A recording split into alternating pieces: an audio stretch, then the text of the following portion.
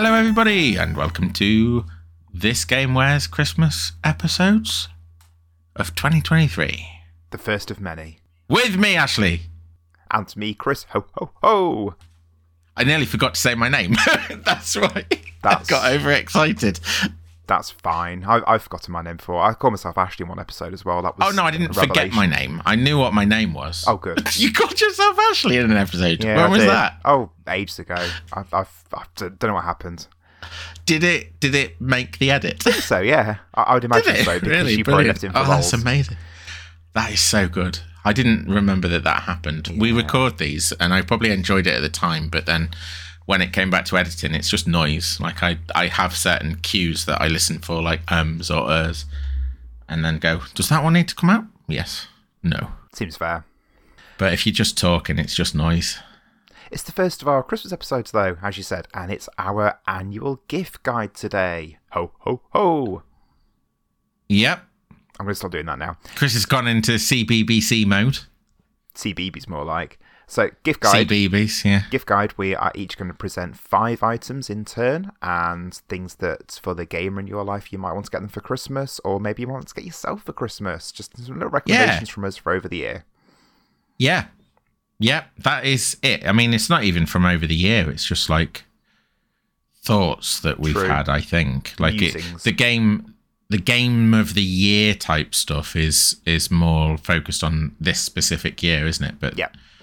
Like the gifts are like, oh, I think this might be a good one or something. Yeah. Just things do you that we think like. about this throughout the year, or do you panic in the few weeks before we have to record this episode? I don't know what you mean by the word and panic. Pull a list together. I don't approve the implication of that word.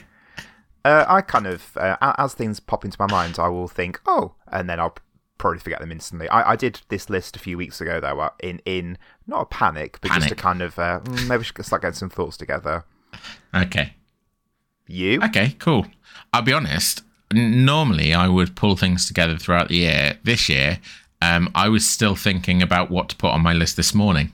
Great. So, yeah, it's not for lack of thought. It's just, I don't know if you remember last year, but last year I had too many ideas. This year's not the case there. Like, I don't have too many ideas. But last year I had an overflow. Do you remember my overflow? I remember one of the ideas being the thing to block out, to remote control your curtains closed. Yeah. What a frippery. So it was £400, the one that I found. Oh yeah, you say that's a frippery, but tell everybody what you got for your not even for your living room, for your kitchen curtains. No. Kitchen blinds. Tell everyone what you got this year. I just like the idea of you just sat there like in a cave and just like hissing at the sun and like pressing a button and having the blinds closed slowly. Yeah, I like the fact that you went out and bought that tenfold for your kitchen, having poo-pooed it as an idea on my Christmas gift guide. You then went out and purchased it for yourself. I did actually, yeah, you're right. Our kitchen blinds do have a remote. I forgot about that. All right. Okay. Yeah, you haven't put the twos and twos together on that, have you? Because you've come back in with the poo-poo, and you are the living proof that that's a brilliant idea. Yeah, it is quite good, actually. Yeah, you're right. Yeah, exactly. Now imagine that in your living room when you're trying to watch a film and the sun's come round to the wrong angle and it's all shining on your screen. It is quite frustrating. Imagine that you don't have to get up. You just do the remote. Yeah. It was a perfect idea. It was one of my extras last year.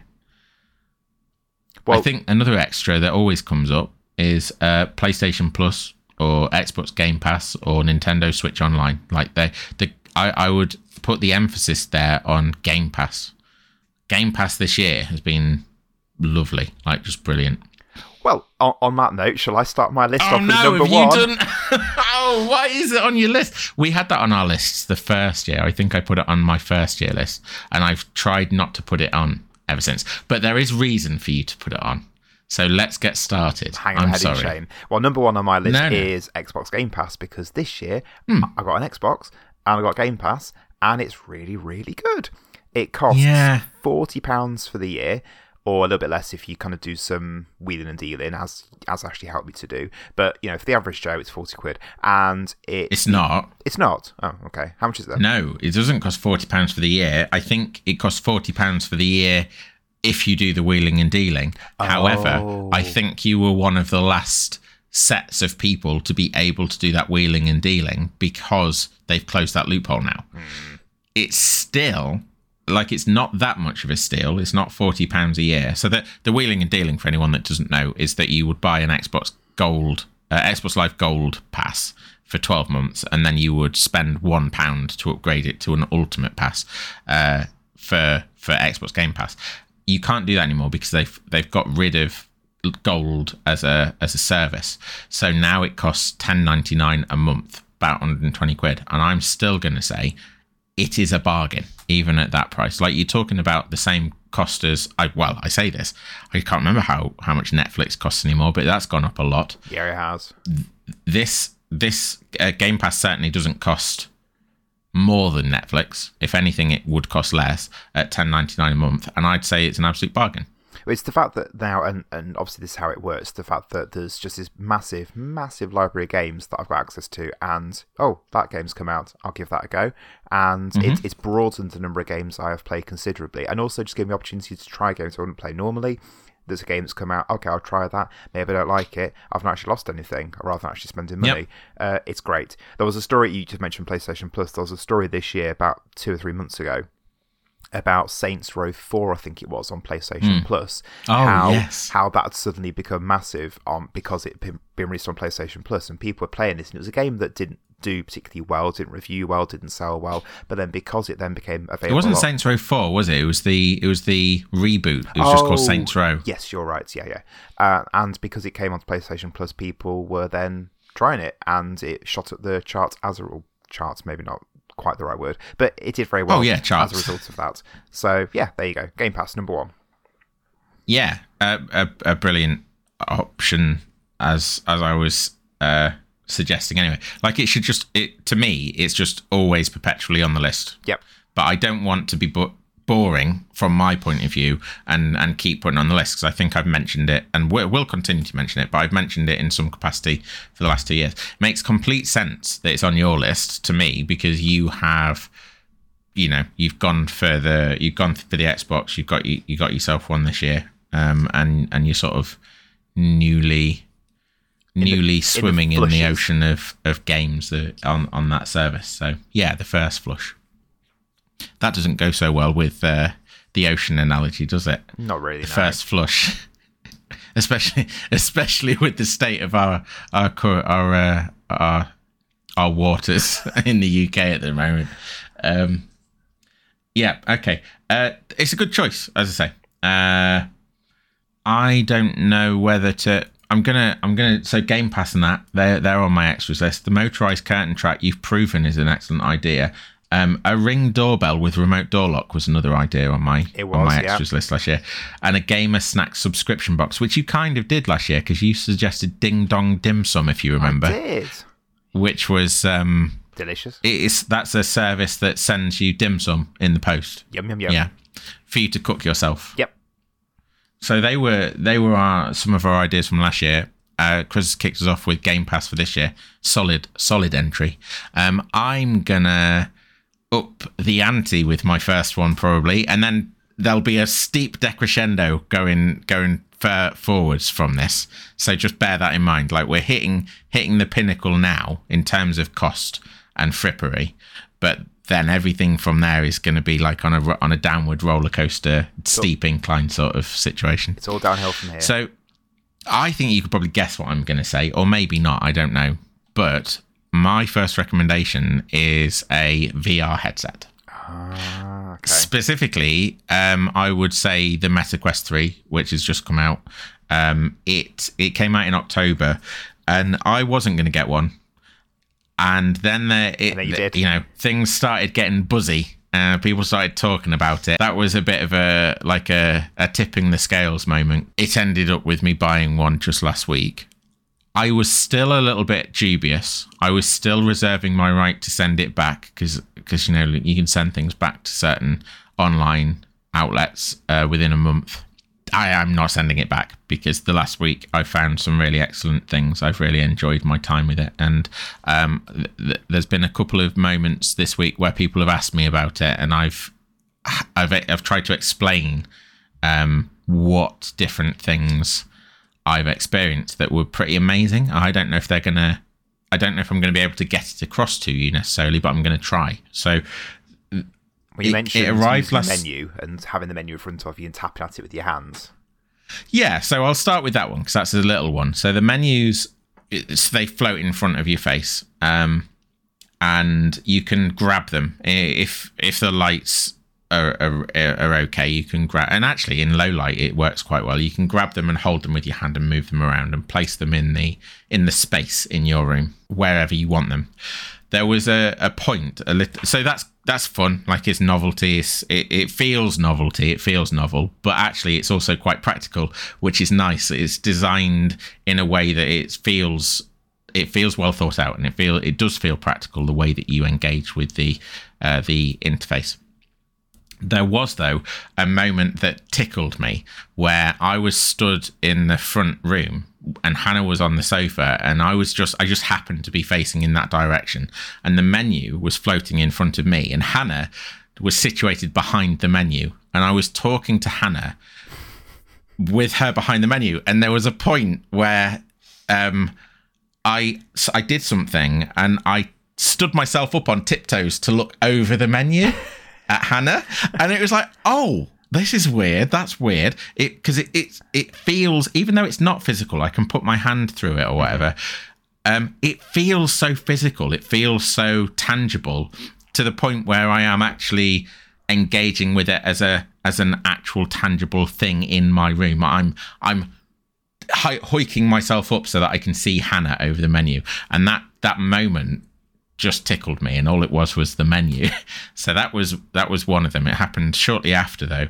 I think it was the day after the first day, so the first day was a recording day. We were recording, and I'd said to you that I'd got it. Actually, I think I came onto the mic, to the camera. I was wearing it. You were. Yeah, for fun. After that, I was going to play a few games. I was going to get a few demos and try out a few demos. And what I ended up doing was going on Google Earth. Oh, okay. And I thought I would dip in while other things downloaded, and I would dip in and I'd have a little look around the Earth, and then I would come back out and play the demos as planned. What ended up happening was I spent 2 hours messing around on Earth. The Google Earth setup is pretty great. I've heard that there are better ones. There's an app, a paid app called Wander, that apparently does a really fab job of using Google Earth assets. But Google Earth itself is brilliant, I think. It sets up and drops you down, I think, on a random place in the world. And it just happened to drop me into a desert in the US where, those big mountain, I think they're called table mountains, big stacks of rock. Yeah. So I was like a giant stood in this desert with these big stacks of rock towering around me. I was still taller than them. So I was looking down over this space, and it was quite fascinating. Like the shift in scale was pretty amazing. And to feel like I was standing in this space and looking down on it, it was pretty cool. It was kind of like Model Town-esque, I think. So that in itself was pretty effective. Chris's word. So do you have to walk on the spot then to move yourself forward? No, so you got two controllers, and you can use the sticks to shift yourself around. Like, one of the things that you can do, it's pretty tactile as well. They have thought about this. One of the things that you can do is point at a position on the map and then pull the trigger button, and drag yourself right towards that point. So there are some quite tactile things, but you can also fly over, like you can glide over, and you can pull away from the Earth and things. Like you're Aladdin. And there are other things. Like you're Aladdin. Like Aladdin, yeah. Like Aladdin. It felt like a whole new world, to be honest.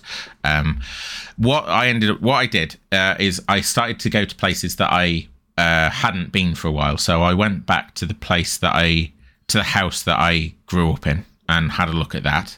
And then, so that was an interesting one, because I flew to the street, and the whole thing's like those dodgy 3D models that they implemented into Google Earth. Yep. Well, they are all still there. Like, you've got these 3D models of houses in rows, and they don't really look like houses. They kind of look like mushy versions of clay houses or something.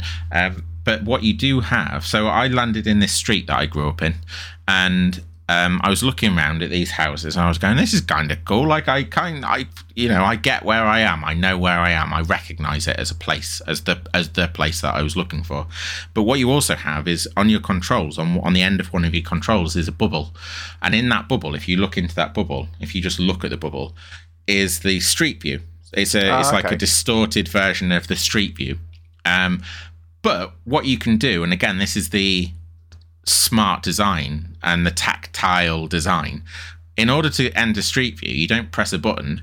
You put the bubble on your head. You push the bubble into your head, or surround your head with the bubble, and you drop into the street view. And so I did this, and it was immediate. Like you just are in the street, and my old house was right in front of me, and it gave me this really weird, nostalgic rush. It wasn't even a pang. It wasn't small. It was quite big. Like it was more than I would normally experience.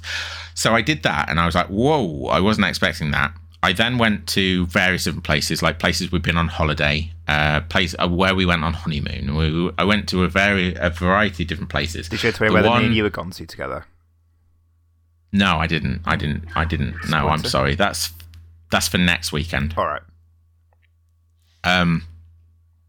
I went to all of these places, and then the place that weirdly got me was I went to the first place that we'd gone on holiday as children abroad. I went to, it's called Calais. It was the first time we'd been abroad. I was 10 years old. I just zoomed in on the place and then went into Street View, and I ended up, by sheer luck, outside a place called Bowling Golf, which was a mini golf and bowling place that also did, and this is how we were as a family. We'd gone to Spain and found the place that does the best spaghetti bolognese. Brilliant. I do remember it being absolutely brilliant. I do also remember people eating paella next to us while we were tucking into our bolognese, and going, "Oh, this is good bolognese, isn't it?" Yeah. To be fair, you can't go wrong with a good spag bowl. No, and they did a sensational one. So Bowling Golf in Calais della Costa, if you want one of the best. I wonder if it's still good.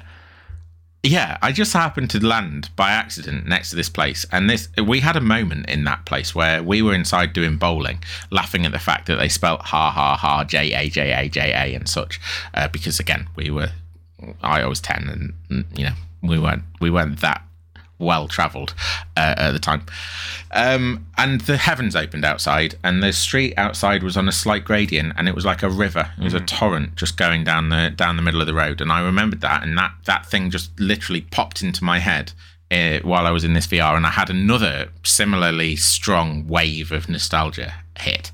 So then I wandered around Calais for a little while, and that was cool. I found the hotel that I stayed in. It was brilliant. Then I went to another place in Spain that we'd stayed, and what I did there was like completely insane to me. There's a button. So we're used to looking at maps from above. There's a button on the VR where you can take it from looking down at it like that, take the Earth from being under you to take it to being in front of you. And I pressed that button in the middle of a town called Villanova, and the Earth went from under me. It came up in front of me like a wall. And if I looked up, there were it was kind of like that. There were mountains above my head, and it was just a wall of the world. And looking that way, you were looking down the coast, and looking to the right, you were looking down the coast, and then there was just Earth above me. And that was mind-alteringly strange. Mm-hmm. Like it was the shift in perspective to be looking at something that you're so used to having traversed in certain ways and experienced in certain ways, and a lot of it being either in it or looking down on it in a map form. To have it all laid out as a wall in front of you was mind-blowing. Very strange. So that was probably one of the best experiences that I've had, and one of the first ones that made me go, oh, maybe this is going to be more than more than I thought.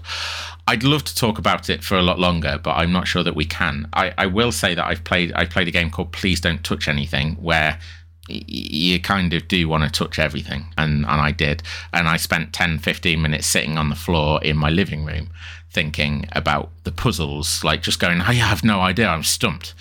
And I was playing a game called Synth Riders, which is a Beat Saber type thing. I think Beat Saber's a touchstone for a lot of people, but Synth Riders is a similar but different game. The MetaQuest 3 headset is what I've got. The MetaQuest 2 is on sale various places in the UK, at least at the moment, and you can get it as cheap as £200 in the UK, and I think $200 in the US. As an entry into it, either one of those headsets I think would serve you well. So if you have the disposable income, I would go for the MetaQuest 3. If you want to do it but on a budget, then go for the MetaQuest 2. You're not going to go wrong, I don't think, with either. Lovely. But I do recommend you get one. Like they're really good. That's going to lead me nicely into number 2 on my list, because it's somewhere where I had tinker with some VR over the summer, which was the Power Up exhibit at the Science Museum in London. Yep. So last year I recommended visiting what was the Nottingham Video Game Museum, is now relocated to Sheffield, since I went there a long time ago. And the Science Museum in London have got a big exhibit. You didn't recommend that. I did. Did you? Oh, sorry. Yeah. Retconning. Oh, outrageous. So, over the summer, myself and my daughter went to the Science Museum in London, where they've got a big exhibit called Power Up, which is about the history of gaming. From what I can see online, it's a permanent exhibit. I don't know if that's true or not, but I can't see any kind of end date in sight. And it's all been curated by one guy who has thought about the history of games and which games are most important, which series are most important, and he's got together this room just full of consoles, games, series, all sorts of stuff, and it is brilliant. There's one wall that's a timeline of gaming, and it's got from sort of BBC, or even before BBC Micro, all the way going up to Xbox 360, I think it's the last one. There's an area of Zelda games, there's an area of Sonic games, Mario, there's an area of PC games where I played some Theme Hospital, there was Monkey Island 2, Tomb Raider, all games we played on the podcast actually. And then there was an area of all like rhythm action games, so DJ Hero, I had my first go at DJ Hero, which is quite cool. Guitar Hero, there was Donkey Konga. There was a VR area. There was a table in the middle that had a 16-player Halo setup, so you could play against other people. It was just really, really good. And it only cost £10 per person to get in, and we were there for a good couple of hours just sampling all these games. It was really, really good fun. I'd recommend anyone, if you're visiting London for the day, or if you live in London or near London, I highly recommend, if listening to this video game podcast, to go there, because it is brilliant. I don't know if you did say this. Is it a permanent exhibit? Well, from what I can see, it is. There was a big hoo-ha when it started in July, I think, and I assumed, therefore, that it was just a relatively fleeting thing. But when I looked online, I can't see any note of it there being like an end date. Okay. I mean, yeah, it sounds really good. We're going to London next year a couple of times, so maybe that's something that I can float with Hannah, see if she's interested. Yeah, cool. Good recommendation. You don't need to go anywhere for my next recommendation. It is a subscription to Patch Magazine. Have you heard of Patch Magazine? I have not. So Patch Magazine is a little imprint. No, it's not. Patch Magazine is a new venture by a group of people trying to establish like an indie specific magazine format. And they release monthly, at least as far as I know, they release monthly. I subscribed a couple of months ago, and the first issue that I got was Patch Magazine's awards issue. And I'm due the next one, so I think it would be December's. But yeah, basically, it's a reviews magazine in the old style. Like there's a mixture of reviews and articles about different games. But the unique shtick here is that it's focused like on the indie scene. Okay. So yeah, I really like it. I think it's really well made. It feels good quality in your hand, and you can tell that the people that are doing the writing know what they're talking about and care. And what's the costing for that, please? It's $5.99 for a year. That is inclusive of postage and packaging. That's monthly. Monthly, okay. Yeah. And what you need to factor into that is that it's a very small print run. Yeah. They only print what they need to print, and now the costs obviously are higher when you're doing smaller numbers than when you're doing large ones. That's a good recommendation. I've I've bought a couple of issues of Retro Gamer this year and quite enjoyed that. So yeah, but obviously Retro Gamer is one of the Obviously, like you said, Patch is more indie. Retro Gamer is obviously retro. What I like, and well, maybe I should talk about this later. Yeah, I'll save that. There you go, as a teaser for a later talking point. So you go. What's your next one? Oh, number 3 is going to be something I did recommend last year, which is a donation to Special Effects, the gaming charity. It's a charity that supports people for whom games are maybe not quite as accessible as they could be, and enables them to access games in all sorts of ways, like bespoke controllers, bespoke games, all sorts of stuff. It's a very, very noble, very worthwhile charity, one that I've donated for. And like you said with the VR, if you have the disposable income available to do so, it would be something I would recommend doing. Yeah, Special Effect do some really great work, and they make games accessible for people that would struggle potentially to access games. Yeah, there's nothing more to add really, other than I agree that's a great thing to donate to. I've having had that very earnest and worthwhile recommendation in your number 3 slot, I've got basically the opposite. I've got in my number 3 slot a copy of A Profound Waste of Time, which is in a similar vein to Patch Magazine. It's a piece of writing. It's a collection of writing that is brought together in a journalistic fashion. I don't know if everyone will know what that is. It's kind of like the gaming equivalent of an academic journal.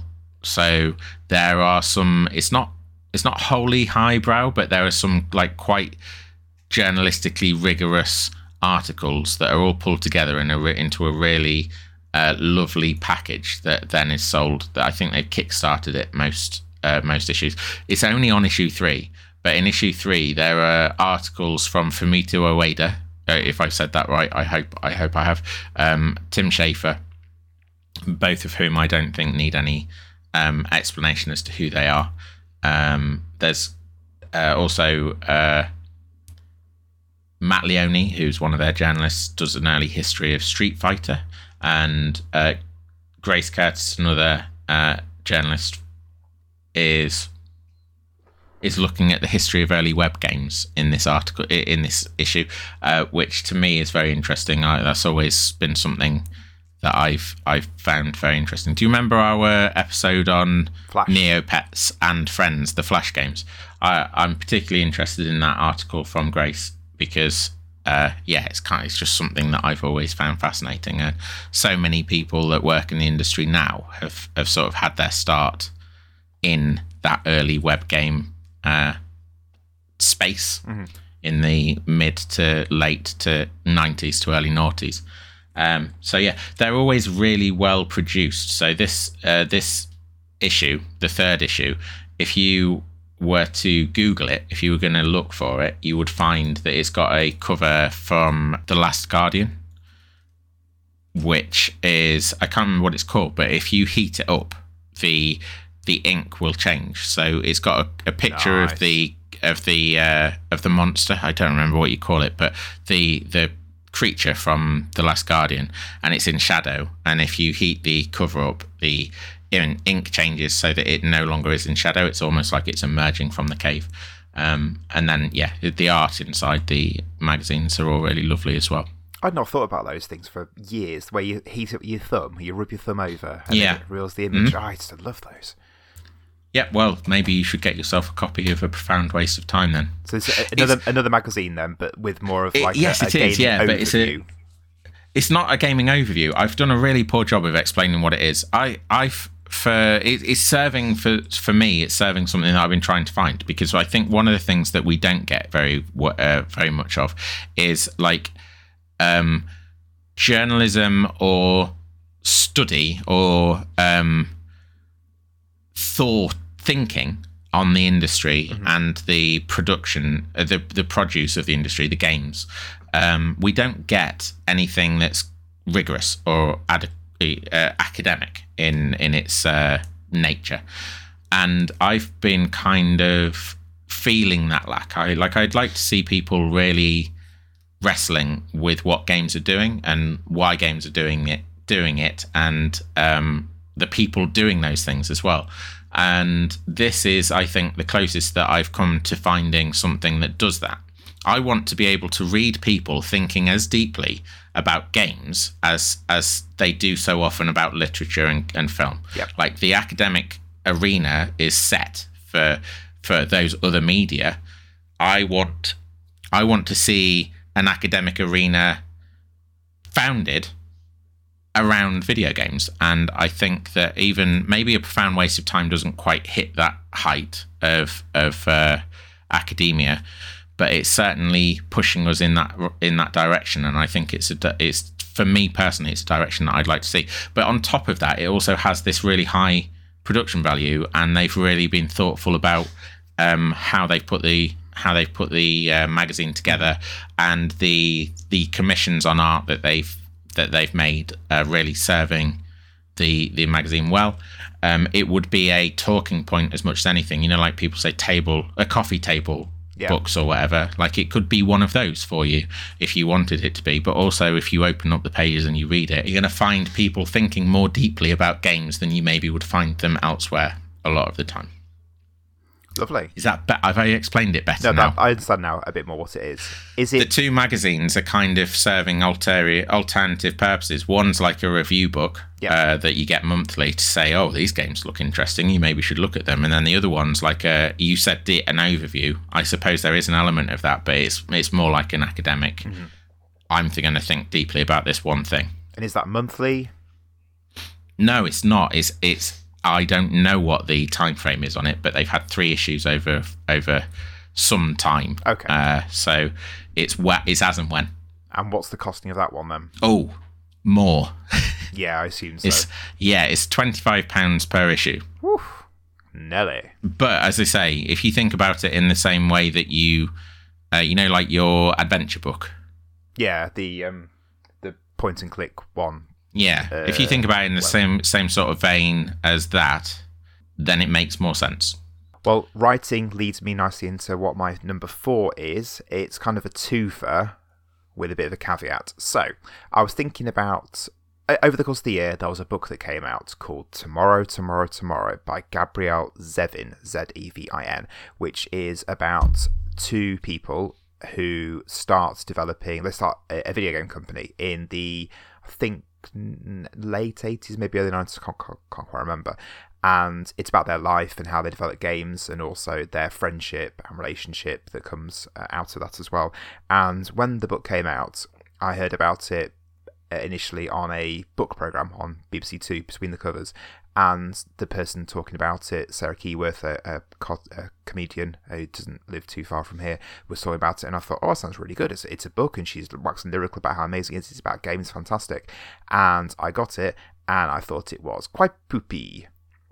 And I don't really understand what all the fuss is about personally. So that's kind of part A of this point, is that, hey, there's a book that's book I hate. Well, there's a book that's come out this year. It's about games, and it's done really, really well. Loads of people seem to like it. I don't personally, but it's about games, so you might. Whoever's listening to this. I had a similar thing with what's his face, Gamer. Oh, what's the one? You know it. You like it, and I didn't really. Oh, Ready Player One. Ready Player One, yeah. I bounced off Ready Player One. I read it all, and I enjoyed it in some sense, but I found that not to be what I was hoping it would be, based on the way that everyone had been crazy about it. I think that's the point. I was going into it expecting something amazing, life-changing about a hobby I really, really love, and I didn't like it. I then, in the last couple of weeks, have read another book which has a link to video games, which I really, really enjoyed, a book I could not put down. The book is called Sign Here by Claudia Lux. It is currently being turned into a TV show with Amazon by Phoebe Waller-Bridge. and I'd heard about it in a book magazine and thought, oh, that sounds really good. And I finally got around to reading it, and it was amazing.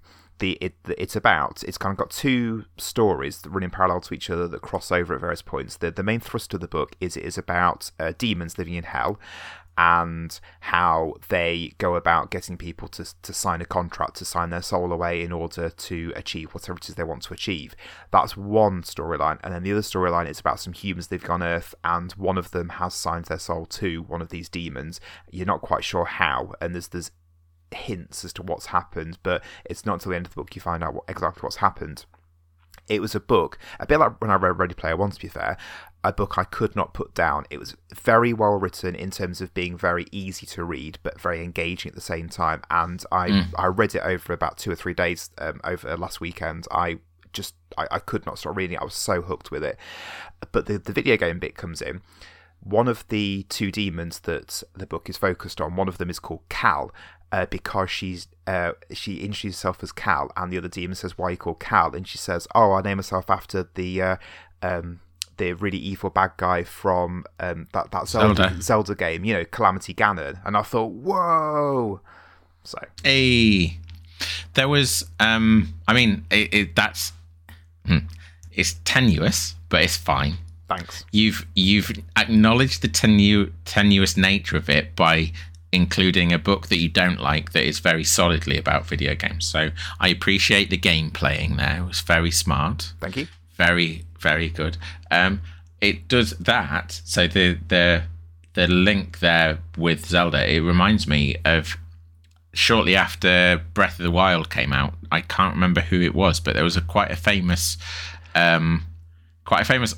I think he was a spy thriller writer who had Googled the recipe for some certain meal, and the recipe that he'd found was the Zelda one, and he, without even thinking, copy pasted it into his manuscript for his book, and it got published. And it was very obviously, to anyone that's played Zelda, it was very obviously not a real world recipe, and very obviously a recipe from Breath of the Wild. It was, and it was in the middle of this spy thriller or something. It's the guy that wrote The Boy in the Striped Pyjamas. Is it? Yeah. I can't remember. I think it's John Boyne, but I'm not completely sure. No, I don't think John... Oh, no, it was John Boyne, wasn't it? Yeah. Yeah. So he wrote... I'm just gonna do some searching. Wait here. I remember when that happened, and he came out and said, "Oh yeah, that's what happened." He was quite sheepish and embarrassed about it, but took it all in, silly me kind of thing, which is probably the best way to kind of get yourself out of that sticky situation, I think. Yeah, I mean, it is still. Yeah, I mean, there's lots of ethical questions around that, and just it is kind of writing 101, isn't it? Don't include uncited check sources stuff in your book, and make sure that what you're copying and pasting, one, isn't copy and pasted because not cool, and two, is legit. So it was A Traveller at the Gates of Wisdom was the book, if you want to read it. And it's so I'm just going to read you the paragraph. The dyes that I used in my dressmaking were composed from various ingredients, depending on the colour required, but almost all required nightshade, sapphire, key swing, alarm bell, key swing, the leaves of the silent princess plant, octorock eyeball, swift violet, thistle, and hightail lizard. In addition, for the red I had used for Abria's dress, I employed spicy pepper, the tail of the red Liz Alphos, and 4 Hylian shrooms. Did neither he nor the how would you not know? Think that? Oh, I know. Keys. What animal's that? Maybe we should look into that. Exactly. The hightail lizard. I don't know. How that got through so many gates, I don't know. But anyway, books about games, books are not about games or tenuously linked to games. You can maybe include that one in there. A Traveller at the Gates of Wisdom. But no, I was read it, so I don't know what the quality of the book is. But Here is really, really good. Number 4 from you, please. Number 4 from me is a trip to a gaming market. Or a gaming market. Or fair. with a little budget, actually, is something that I included. You do have to pay to get into the ones that I'm aware of, but it's only like £3 or £6. So, make the budget what you want it to be. Yes, a gaming market. There's actually one happening right now as we speak in London. It is a place that lots of vendors will go, lots of sellers with a large collection of their stock to one single place that you can then visit and purchase the things. And it often has a retro slant. But you can find all sorts of things there. There's also the one that's happening in London. It's called, if you wanted to Google it, the London Gaming Market. Hooray! It also has comic books, and it also has board games, and probably lots of other things as well. But its main meat and potatoes is computer games. And in that realm, it's primarily, but not wholly, retro or collectible fare. So if you've got anybody that is a seasoned gamer or is a game collector, or that you'd like to get into game collection, maybe like they've expressed some interest in doing that, then you could give them a helping hand by taking them along to a gaming fair and giving them a small budget to get their collection started. As I say, the London gaming market is happening today, so we've missed that one. And they tend to happen handful of times a year. I think it's 3 times for London throughout the year. Everyone will get together and have a big game jamboree of buying and selling. They are available other places as well. So I think the same people that organise the London gaming market, they also organise Birmingham and Newcastle. They did used to do, and I don't know how often those two happen. They've happened this year, as recently as this year. So depending on how successful they were, they should continue to happen next year. They did used to have one in Manchester, but it doesn't seem to have happened for a good long while, as far as I can tell. So that one might now be defunct. But you've got London, you've got Birmingham, you've got Newcastle. If you are interested in doing something similarly to your science thing, if you're going to London or you're going to Birmingham or Newcastle, you could maybe arrange the trip at the same time as the gaming market and take yourself over there. The Birmingham one actually happens at the Custard Factory, which is a place that I really like. Do you know? You've done a frowny face. So the Custard Factory is actually what it sounds like. It's where Bird's Custard was invented and made. Yeah, nice. So it's the original Bird's Custard Factory. It is no longer a custard factory. It is an arts and alternative community space. So there are lots of nice things there. There's a bakery that does really lovely looking bread. There's a bunch of bars and cafes, and there's an art gallery. There's a board game shop in the downstairs area, and a table tennis table also next to that place. But yeah, like an eclectic mix of different small indie businesses that have all come together and use this space that used to be the Custard Factory, a very historical place in Birmingham. Sounds good. Those video game the gaming markets, the ones I've been to, as you said, they're kind of a bit of all sorts as well. So you might pick up some plushie or some necklaces and all that sort of stuff as well. They're good for broadening out beyond just video games. But the ones I've been to, I've really, really enjoyed. Yeah, I mean, an alternative option, if you are feeling like London or Birmingham or Newcastle are too far flung for you, depending on where you are in the country, an alternative would be to plan out a collector's hunting trip.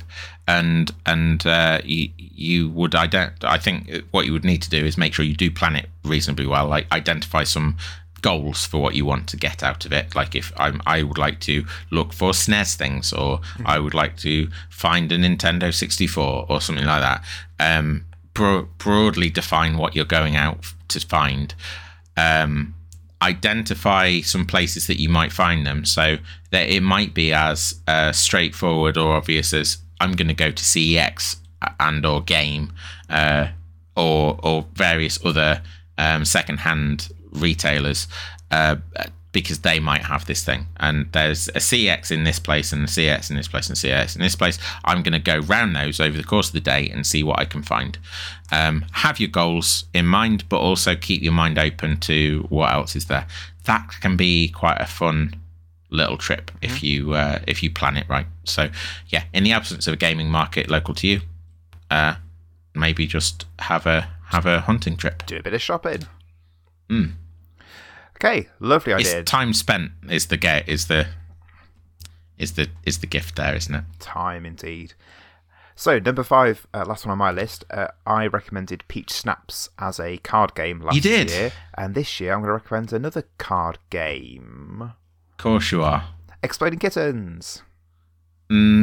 Right, okay. I got bought it for my birthday this year, and I finally got what all the fuss is about with Exploding Kittens. I think it's great. It's fine. Oh, it's good fun. It's popular for a reason. Yeah. It's not my favourite, but it is popular for a reason. Easy to learn and lots of possibilities, and I just think it's really good, really, really good. If you're buying it for someone, maybe bear in mind that some of the cards are a bit scatological, some of them are a bit internet-y. There's people like my dad, for example, who likes card games. I wouldn't play it with him, it'd just confuse him. So just bear in mind, if you are going to buy it for someone, who you're buying it for. And there's lots of expansion packs as well, so you can add extra cards, extra layers to it as well, which I've not really dabbled with yet, but the core game itself, Exploding Kittens, is really good. I think that the people that made Exploding Kittens also made, I can't remember its name, but they made a game where you get a pair of lobster claws that you have to wear on your hands while you're doing certain things in the game. They're like rubber lobster claws. I think it's the same company. I can't remember the name. I think it's the same company that did Poetry for Neanderthals as well, which is also very fun. Yep. It is. Because it is called Exploding Kittens Poetry for Neanderthals. There you go. I think. So, yeah. Oh, yeah. It's good. Cool. Good recommendation. Was that your last one? That was my last one. So we're into your number 5. Well, it's a continuation. We're very solidly in retro zone now, because my recommendation, my final recommendation is a retro games console. So there is a good reason for this to some degree, and it is based on prices. Prices are starting to creep up on certain eras of consoles, and actually, just to be honest, across the market, console prices are creeping up.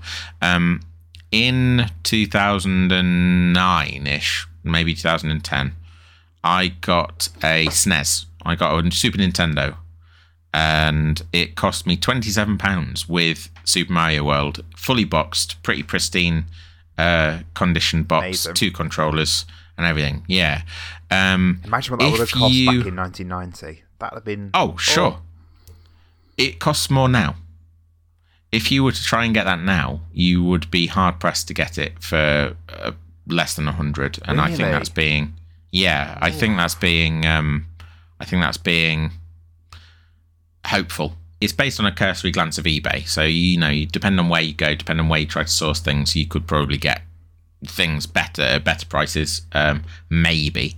But, yeah, like the pack that I bought, it was the Super Nintendo World plus... It was Super Mario All-Stars plus Super Mario World, that one, that had the cartridge in the box. And I paid £27 for that, and it was perfect condition, as I say. If you wanted to try and get that, I'm just having a little scan through results now, and you aren't just looking at £100, you're looking at more. Like sometimes it does on, like a good day, it'll dip down to about 100. But yeah, you're talking like 200 for some of them. There's one here, it didn't sell, but they've put it up at 420, which is, I think, a big ask. At the same time, the very next one is £195 with 22 bids. And it's about the same as what I got. Depending on which one you're trying to get, you're looking at prices even higher than that. So over a decade, the price has gone up by 4 or 5 times. Mm-hmm. You can still get an unboxed SNES for less than £100. So, like, you can, I think, again, based on a bit of a sketchy look on eBay, about £60 to £65. You could probably get one with all the cables that you need. Maybe, if you're lucky, a game. but that game might not be one of the premier games. But it doesn't necessarily matter if you're collecting. A NES is a similar price. So a Nintendo Entertainment System, similar prices there, unboxed, good condition, working condition at least, about £60-65. Mega Drives are 50. And Master System 2s I found for about 45. Like, obviously there are other consoles outside of that range.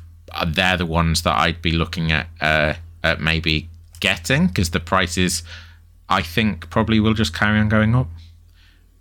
So if you get one now, if you could maybe start a collector on their collecting journey. I think one of the reasons that I'm suggesting this is not just based on price, although price is a big factor because they are just going to get more and more expensive. This, might reasonably be the last chance saloon to some degree in terms of people being able to do that, because the accessibility in price terms might actually get to be unreasonable. So you're not necessarily just getting them a console, you're getting them something that they wouldn't be able to get in the future. Yeah, I think for a retro games podcast such as that's a good recommendation as well. Like that, and that would be a very nice present for someone who was interested in gaming.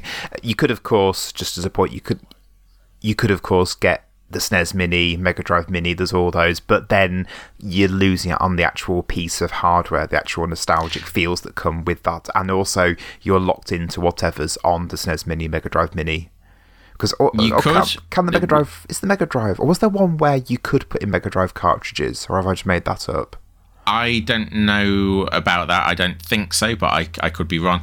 You can... There's lots of different ways around it. I think Analog is a company that makes new hardware for old consoles. So you could get an Analog Mega Drive that takes old cartridges. Similarly, you can get a Game Boy version. I think it's called the Analog NT or something like that. That'll take Game Boy and Game Boy Color and cartridges and so on. Like, there's lots of solutions. So this is particularly for people that are interested in getting into collecting potentially. The thing I think that it gives you as the person buying it is future Christmas present ideas, and I think that's hugely valuable. We once tried with my little brother when he was fairly young. We once tried to get him into fish.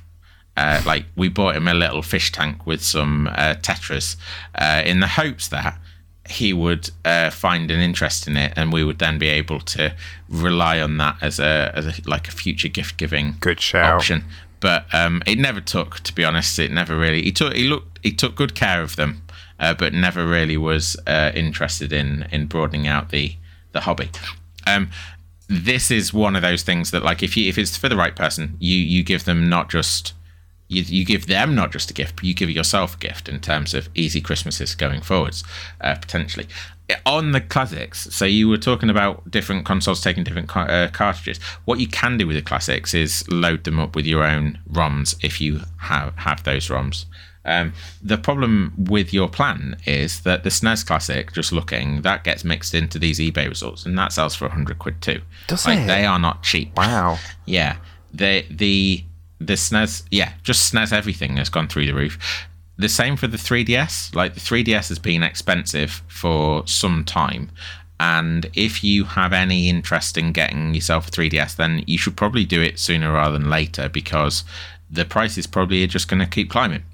We're in a, what's it called? Is it a bull market? I've got no idea, but it sounds exciting.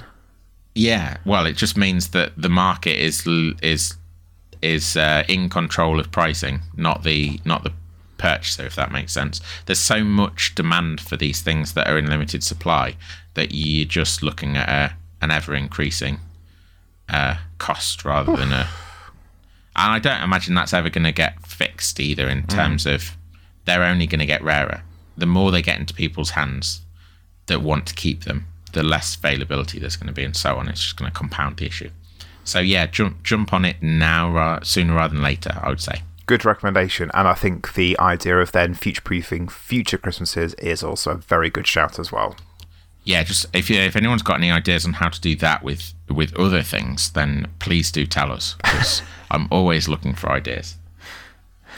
Cool. And there we go. That's our 10 gift recommendations for this year. Hopefully there's been something in that maybe for yourself, but maybe also for someone in your life who is into games. Maybe there's something there that wets your whistle.